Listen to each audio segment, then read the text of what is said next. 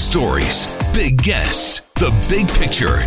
Afternoons with Rob Breckenridge. Weekdays 12:30 to 3, 770 CHQR. Well, it's probably hard to pinpoint an exact starting date of The Kids in the Hall, but given that the show started in 1988, it is kind of an opportunity to reflect on 30 years of this legendary comedy troupe. And they themselves, The Kids in the Hall, have been doing a lot of that with the reunion tour, and a lot of them talking publicly about the show and about their own comedy history. And it's the subject of a new book, The Kids in the Hall, One Dumb Guy. It is the authorized biography of the comedy troupe. Paul Myers is the author of the book, and he is in town. An appearance tonight at WordFest, 7 p.m. at the Memorial Park Library. Paul Myers, great to have you with us here. Welcome to the program. It's really good to be here, especially because I haven't been here in 15 years. And having written this book, it's so much of it it started in Calgary. So it's kind of like I'm touching the roots of the Kids in the Hall here. Well, and yeah, I think a lot of people in Calgary might not know that. I suspect there are some who do, but I think it was like improv or theater sports. There were not all of them, mind you. The original theater sports was here. Yes. Keith Johnstone started it in Calgary at the Loose Moose Theater, and so that's where Mark McKinney and Bruce McCulloch and one of the writers of the show is Norm Hiscock, and they were all part of teams here called The Audience. They called themselves The Audience, and that's the half that sent themselves out east. Oh, okay. So there is definitely that Calgary connection to Kids in the Hall. But obviously, the rest of them weren't from here. Bruce McCulloch, I mean, he's got his connection to Calgary, and I know he's talked about that, and others as well. But so you got these guys in Calgary doing their thing, and then you got other members who are in Toronto doing their thing. So what brings them together? Well, so actually, it's theater sports ultimately, because the Kids in the Hall were originally a troupe with Dave Foley and Kevin McDonald and a couple of other guys, Luciano Casamiri. And these guys were doing theater sports in Toronto. Meanwhile, these, Bruce and Mark and a few other people, Frank Van Keegen and Gary Campbell was also from here. They all were doing really well out here, and they started their own troupe, and it did really, really well. So they kind of broke away from the theater sports world, but they heard about the theater sports Toronto world where these other guys were happening. So they said, we're going to go to Toronto and just check them out. And it was one of those things where game, no game, that thing, they're sort of checking each other out. Right. And you're not funny, they're not funny. And then they saw each other perform and they went, okay, they're funny. And then it was one of those things, if I can't conquer them, we'll at least merge, And so that's what they did. Where did the name come from, by the way? It's actually from the Sid Caesar show, which was an old 1950s TV comedy where guys like Mel Brooks and Neil Simon and Carl Reiner were writers, and they would talk about, they would give their jokes. Actually, there's two stories about this. One is that it's the Sid Caesar, one is that's the Milton Berle show, and this is one of the problems in the book. Both halves of the troupe don't know. But the point is, it's an old comedy writer thing.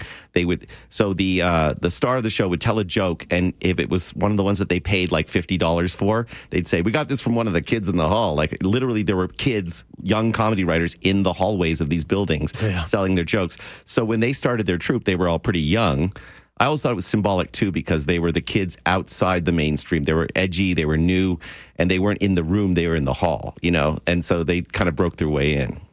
Where did Scott Thompson come in then? Now, Scott had been a drama student at York University in Toronto, and he had been really interested in comedy at this point, but he hadn't ever thought he was going to be a comedian. He goes to see the Audience and the Kids in the Hall performing together, merging, and he's so enthralled with them that he disrupts one of their shows in a very weird way. Can I tell you the gag? Oh, yeah. So they had planned to do a gag in the show where there were jelly donuts taped under the seats, like the way Oprah Winfrey would have done on her show. And they had this bit, and you're not supposed to notice that the donuts are there until they say, look under your seats, you'll find a donut. Scott somehow noticed the donuts early, and he started gathering them. And during the show, to get their attention, he started hurling the donuts at them. Wow. And they're really mad. They're mad. You're rooting and he says to them, I want to be in your troupe. Like, it was like love at first sight kind of. Like, he said, I want to be in your troupe so bad. I'm going to be part of your troupe. And they're like, who the hell are you? You just ruined our show. And then Mark went and checked him out the next night in his own troupe called the Love Cats. And he said to the others, that guy who whipped the donuts, he's actually pretty good. So he brought a whole energy that they didn't have, and that kind of made it come alive. Wow, that's quite the story. Yeah. Because it could have gone really badly at that point. It could well have gone. But if you know anything about Scott Thompson, everything he does is just on the edge, and it's amazing how he pulls it off. Like, he's like the Sullenberger. He can land any plane on any river. Like, he's just he's that kind of guy. He's daring and seems to have good instincts. Well, he is. And I mean, certainly they were cutting edge humor, right? And I think that's why they built such a following. But in terms of Scott as a personality, and even as a gay personality on TV, in some ways he was it fair to say he was more groundbreaking than the others?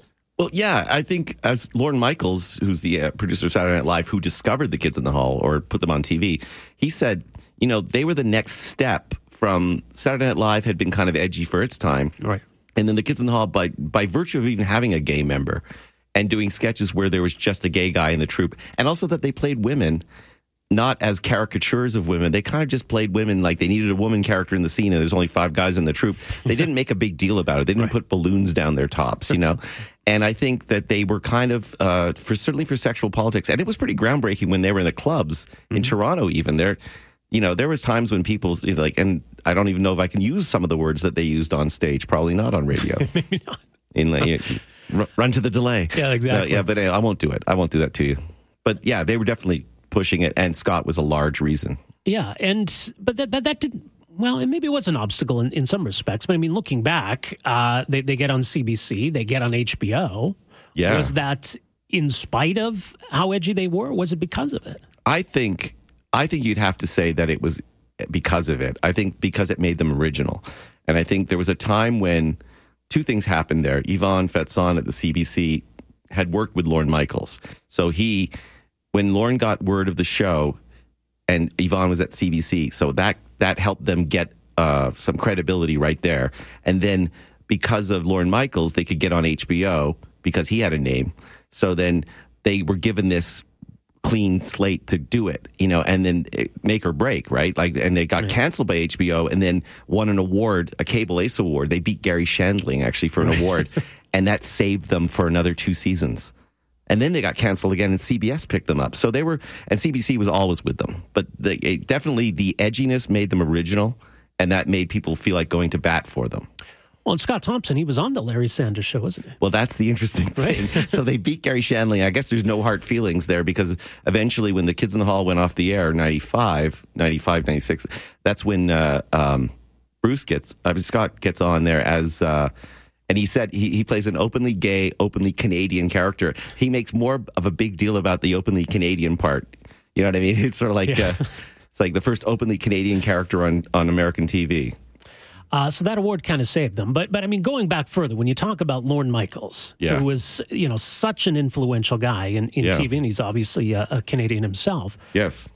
I mean, if he hadn't gone to bat for these guys, then you can forget about everything that preceded it. You got to say, yeah. I mean, who knows? I mean, it's, every story, as you know, you've talked to a million people, and you probably have this in your own life. One person goes to bat for you that changes everything. And if that person hadn't been there, you just think, what if, And in the case of Lorne Michaels, it's also the right time, because he had like that reputation, and the credibility, the clout, I think they call it, So, yeah, definitely, you're right. There's another maybe lesser-known figure who was important in all of this, and fans of the X-Files will remember the cigarette-smoking man. Yes, yeah.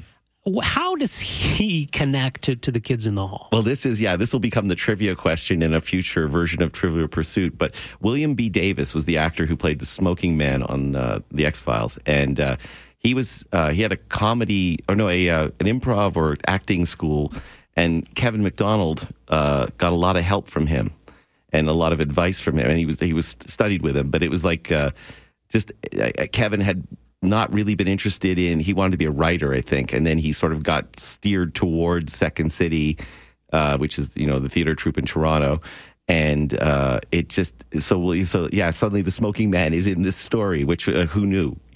Like there's a lot of things I learned that way, like about this book, but where you wouldn't have expected a certain name to show up at a certain time.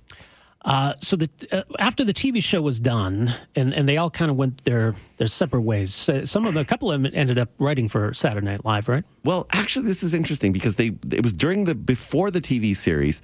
Lorne Michaels had seen the Kids in the Hall in Toronto, and they thought, great, we're going to get discovered.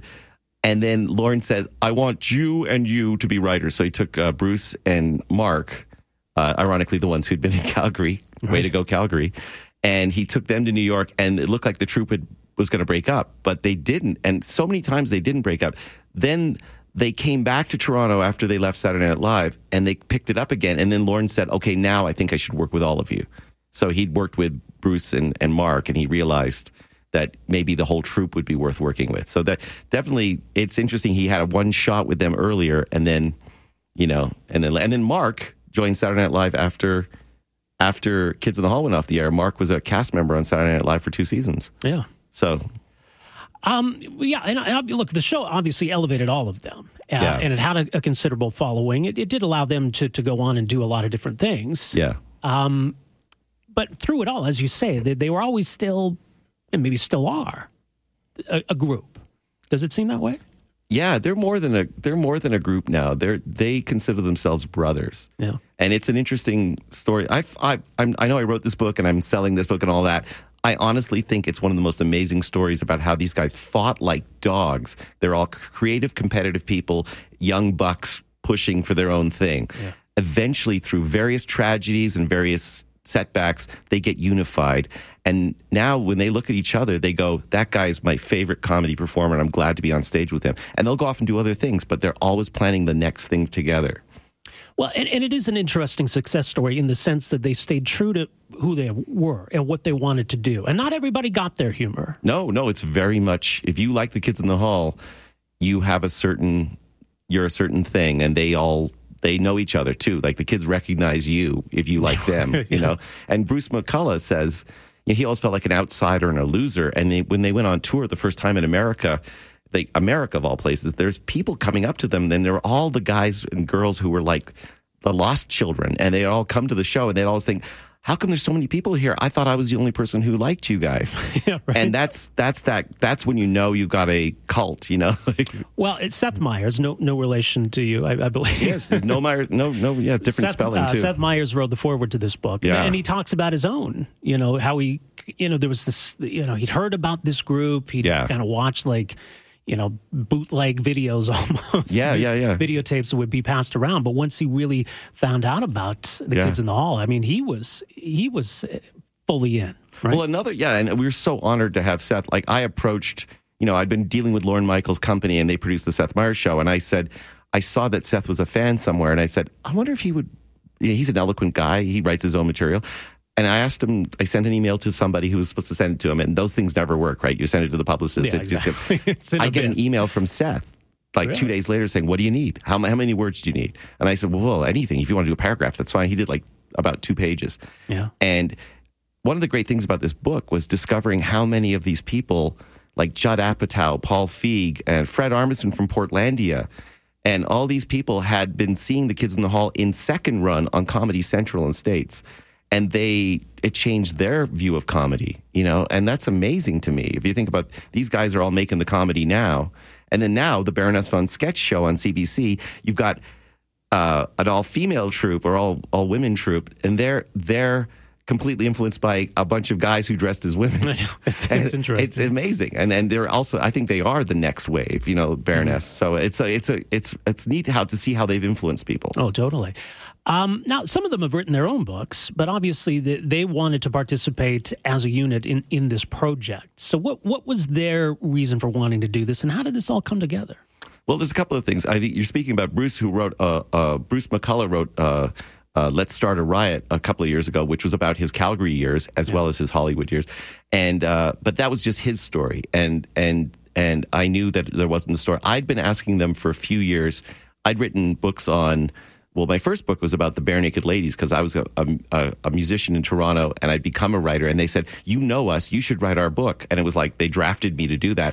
That started me off 20 years ago. And then I did a book about Long John Baldry. And then I did a book about Todd Rundgren, the music producer from the 70s, who's also a great artist. And in this process, I learned how to write biographies and how to get the names. I got Patti Smith for the Todd Rundgren book. I got Eric Clapton for the Long John Baldry book. I sort of know how to do that. So I thought, if I'm going to do something about my next book, maybe I should finally do the Kids in the Hall book. Yeah. Wrote them a lovely letter, a bit of a blowing smoke letter, but it was all true. And they said, the 30th is coming up. We trust you. I was at every taping, not every tape. I was at a lot of the junctures in their career. Mm-hmm. I was at the clubs in the Rivoli in Toronto. I was at the tapings of the TV show. I was on the set of the movie Brain Candy that they made. And I've seen them in the tours over the years. And they go, well, he knows. He's around. And I know comedy. They know I'm a big comedy nerd. I'm a major aficionado of comedy. So they kind of thought, if anyone's going to drive this thing, and I'm feel bad sort of telling a compliment that I got, but they said that I'm the kind of the one guy they would trust to do this. So are you the one dumb guy? Well, that's the funny thing about that. So the one dumb guy title comes from the fact that they're pretty open about the fact that they've made bad business decisions. And they say, we're 5 smart guys, but together we're one dumb guy. Okay, so there you go. But what's been happening is I did an event in Toronto with Bruce and Scott, and it was on the bill as one dumb guy with 2 kids in the hall. So I'm the dumb guy. Well, so exactly. I don't mind being the dumb guy. I'll do anything to be. Right. I'll take anything. All right. So you're in town for WordFest, 7:00 tonight, the Memorial Park Library. Looking forward to it. Yeah, it should be a lot of fun. The Kids in the Hall, One Dumb Guy is the book. Paul Myers, so great having you with us here. Thanks so much for coming in. Thank you so much. Afternoons with Rob Breckenridge, starting at 12:30 on News Talk 770 Calgary.